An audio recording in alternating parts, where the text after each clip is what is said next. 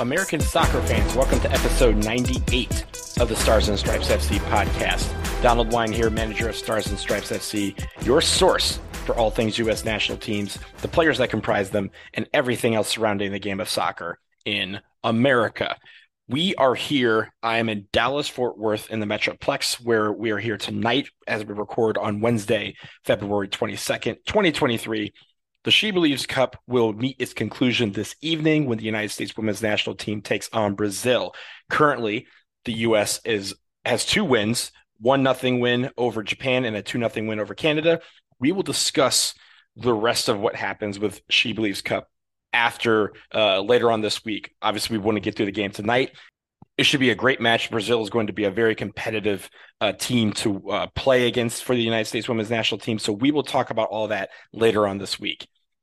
Today's episode, I wanted to discuss some Black American soccer history stories that I've written over the years that have been some favorites of mine, or also some ones that were super important to learn about. And we did this a couple weeks ago with some of the international Black history stories that we've done. And in the course of Black History Month, most people like to focus in on the American history, and that's fine. But I've also decided, for soccer history, all of it's important.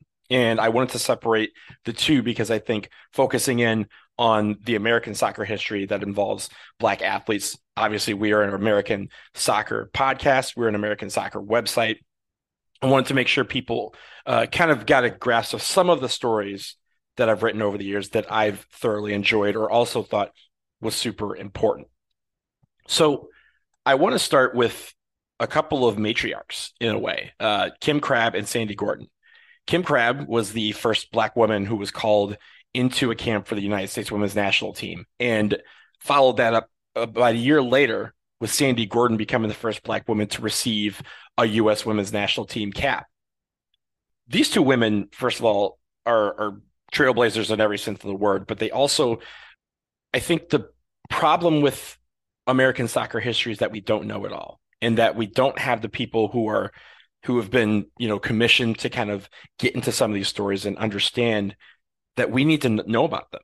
I didn't know who Kim Crabb or Sandy Gordon was until I started writing this story a couple of years ago. And it's a shame necessarily for me, myself, because I should know that history, but it's also a shame for all of American soccer fans because we all should know that history. We all should understand the struggles that Black women have had to go through in this country to get on the soccer field and also to finally make it up the ranks to the U.S. women's national team. I feel like we're kind of fortunate in a way that, so many of our current up and coming American soccer stars are Black, and they've kind of, finally been able to ride the path that women like Kim Crabb and Sandy Gordon have blazed for them. But it shouldn't have taken this long. And I think, the fact that it was those 2. And then, if you think about some of the ones over the course of history that we know about, Brianna Scurry, Danielle Slayton, Denisha Adams, Shannon Box, Crystal Dunn now, Kristen Press now. But it has taken a long time to get to the point where we can look and see all of these Black women thriving on the international stage and getting that opportunity and that platform to do so. So I thought those 2 stories, there were 2 separate stories that I wrote a couple of years ago that I thought were super important because, again, we can't know where we're going until we know where we've been and how hard it has been to get to this point. And Kim Crabb, who still is involved in soccer today, Sandy Gordon, who, again, the first Black woman to receive a women's national team cap, they need to be honored for the trailblazers that they are. They need to be honored for setting the trend and also, stepping into a world and not knowing what the response was going to be. And I'm really glad that they're getting their flowers, so to speak, now more than ever. But I think it's something that we need to continue to do with these 2 women. The next story I wanted to talk about was a interview that I actually did in my first year of doing this series, and it was with Desmond Armstrong. Desmond Armstrong was one of the first Black men on the U.S. men's national team, first African-American men, I should say. And he was the first one to represent the United States at a World Cup in the starting lineup in 1990. He discussed coming up through the ranks with the men's national team and how he kind of had to figure out his own path because U.S. Soccer were promoting the stars of that team. And of course, the stars, guys like he mentioned John Harkes, Tab Ramos, Tony Meola, all guys that we consider legends of the game. And it felt like to him that U.S. Soccer was helping them get opportunities outside the country to play. And he had to rely on his network. And his network took him to Brazil, where he became the first American to play in Brazil when he signed with Santos. And kind of the underlying story behind that was Santos, obviously the biggest legend that Santos has ever had, one of the biggest legends that world soccer's ever had was Pelé. And Pelé played for Santos. He then left Santos to come to the United States to play for the New York Cosmos in the old NASL. But that was the only team outside of Santos that he ever played for. So for an American, an African American to come from the United States to play for Santos was kind of a full circle, so to speak, with that team. And it was interesting that he discussed his time at Santos and how he ended up in Brazil. It's a fascinating interview. Definitely encourage you to check that out. And then finally, before we go to a break, I want to talk about the Howard soccer team, the 1971 and 1974 team. Let's start with the fact that Howard University was a powerhouse in the soccer world back in the 70s. In 1971, they became the first historic Black college university to win the NCAA national championship in soccer, doing so by beating an all-white St. Louis team, which was considered an absolute dynasty at the point. St. Louis, to this day, no one has ever won more national championships in soccer than the St. Louis Billikens. But Howard kind of put an end to that dynasty by winning in 1971. Legendary coach Lincoln Phillips said he cried tears of joy as he realized that for the first time, an all-black school or historically Black college university was lifting that national championship trophy. However, this was still in the middle of the civil rights movement. And after the 1972 season, they were told that their title was being stripped because they had allegedly 3 players that were ineligible to play. There were 3 players that came from the Caribbean to play at Howard. And they were also banned from the 1973 postseason. The reason why they thought this was kind of heavy-handed was they thought because of the school's involvement in the civil rights movement, they felt it was more retribution for retaliation for their efforts in trying to bring equality to America. God forbid someone would want to do that. But the NCAA later found that the ineligibility rules regarding foreign players were considered discriminatory and really went after some of these all-black schools and all-black teams. But the NCAA didn't reinstate the 1971 title, even though they kind of cleared Howard from all wrongdoing. So what did Howard do? In 1974, they went right back down the block. They went undefeated, and they beat St. Louis again to win the national championship. This time, it was theirs. They became the first historic Black university to win a national title twice.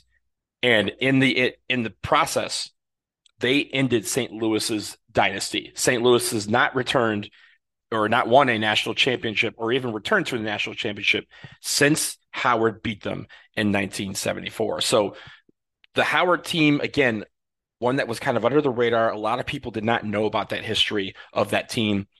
It's now starting to come out and starting to be talked about once again. We had the stories of Pelé visiting the team after they won a national championship back in the 70s, again, when he was playing with the New York Cosmos. When Pelé passed away, that part of the story kind of resurfaced again. And it's important to keep these on the surface because a lot of people think you can only go to certain schools to have a traditional program of college soccer and a traditional path of soccer, but HBCUs are doing the thing too. And Howard was no exception. Howard's program now is being sponsored by a bunch of different teams as they consider a reboot and a reinvestment of resources into that team. So I thought that was a super important one. Again, the first HBCU to win the national championship in soccer. And it's important to tell that story, especially the fact that they had to, go through an arc of redemption through no fault of their own. And because of that redemption, they were able to once again claim the national championship. And this time they were able to keep it. Let's pause here for a break. We have more Black American soccer history stories to share right after this.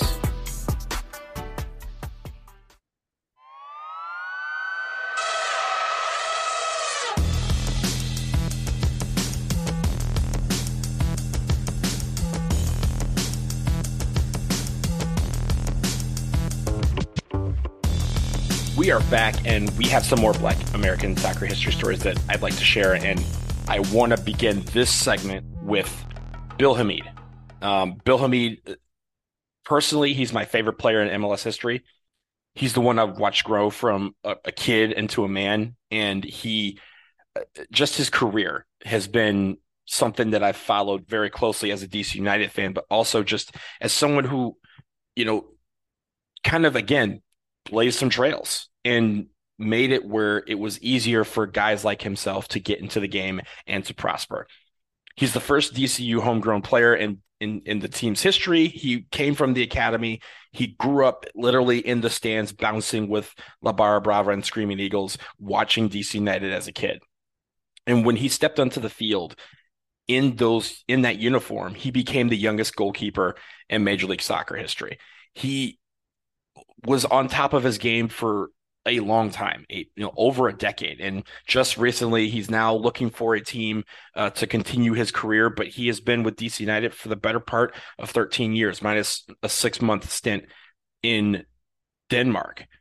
But Bill Hamid, in my mind, he's one of the greatest goalkeepers that we've ever had, that we've ever produced. And I know that doesn't come lightly. There's been a lot of goalkeepers in the history of America that have been super, super awesome, but Bill Hamid has been one of them. Bill Hamid has been misunderstood by a lot of people outside of DC United, but for us, we loved him. We cared about him, and we still do. He's still our guy. I think he should be in the Soccer Hall of Fame. I think he should have his number retired by DC United, both of them, because he wore 2 while he was with DC United. And I think that he deserves all the adulation and admiration that we can give him, because he's been that dude for a long time. And some of the saves that he's made have been not of this planet.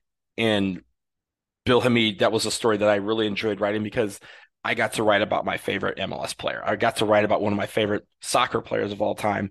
And despite the fact that he's younger than me by about 8 years, he's still a kid that I consider, looking up to, because I think of his trajectory, his growth, and his path to the league, and how he's considered, how he's been able to maintain his greatness for so long, despite the fact that at every turn it felt like people were doubting him. And we didn't doubt him as fans at DC United.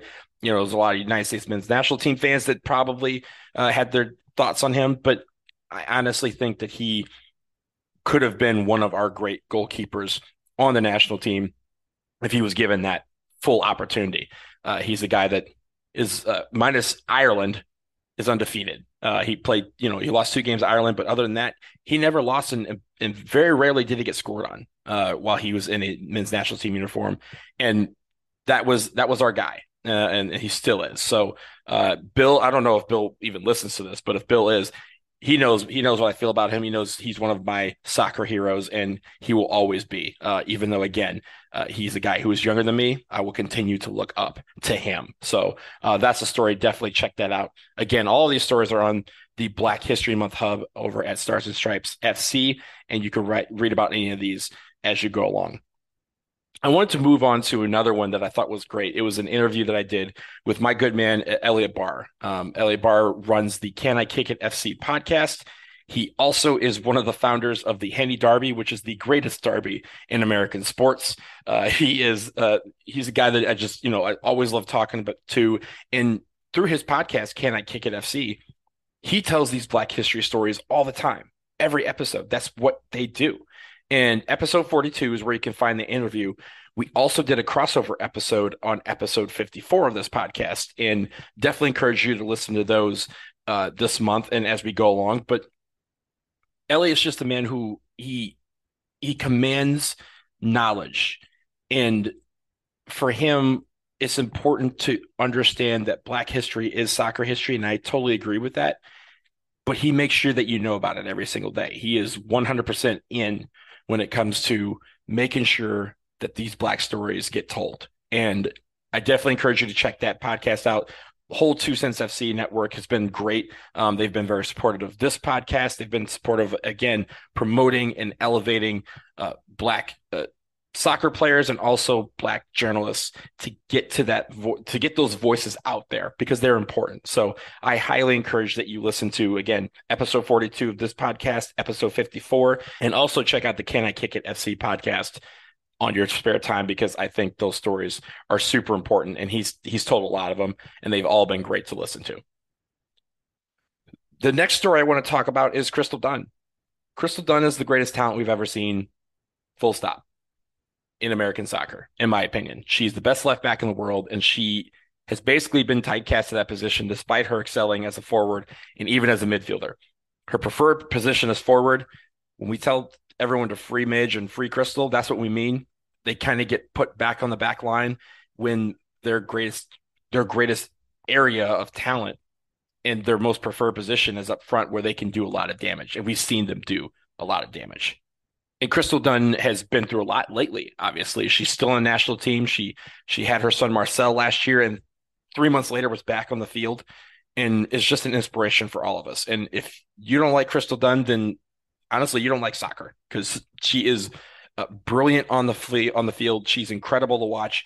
And how many people you know that can master something that they're really not even good at when they get there? Like she became the best left back in the world, and that was not her best position. She was put there, and she said, if I need to stay on the field by playing left back, I'm just going to become the best left back there is. And she did that. And I'm the fact that she was left off of the 2015 World Cup team, she followed that by basically running the table in NWSL and winning the Golden Boot. She then gets put on defense, and she becomes the best left back on the planet and helps the team repeat in 2019. There's very few success stories that are better than Crystal Dunn, and I encourage you to read about her and just her brilliant talent that she had and continues to have on the international stage. And then finally, probably the most important story, American soccer story that we've had over here, is about the Black Players for Change and their statement and announcement that they were here during the MLS is Back tournament. You know, a lot was going on in the world at that time, a lot, especially here in the United States. And for them to organize and make it known that, hey, they are here to not just change the game, but to make it permanent and make it where the access and the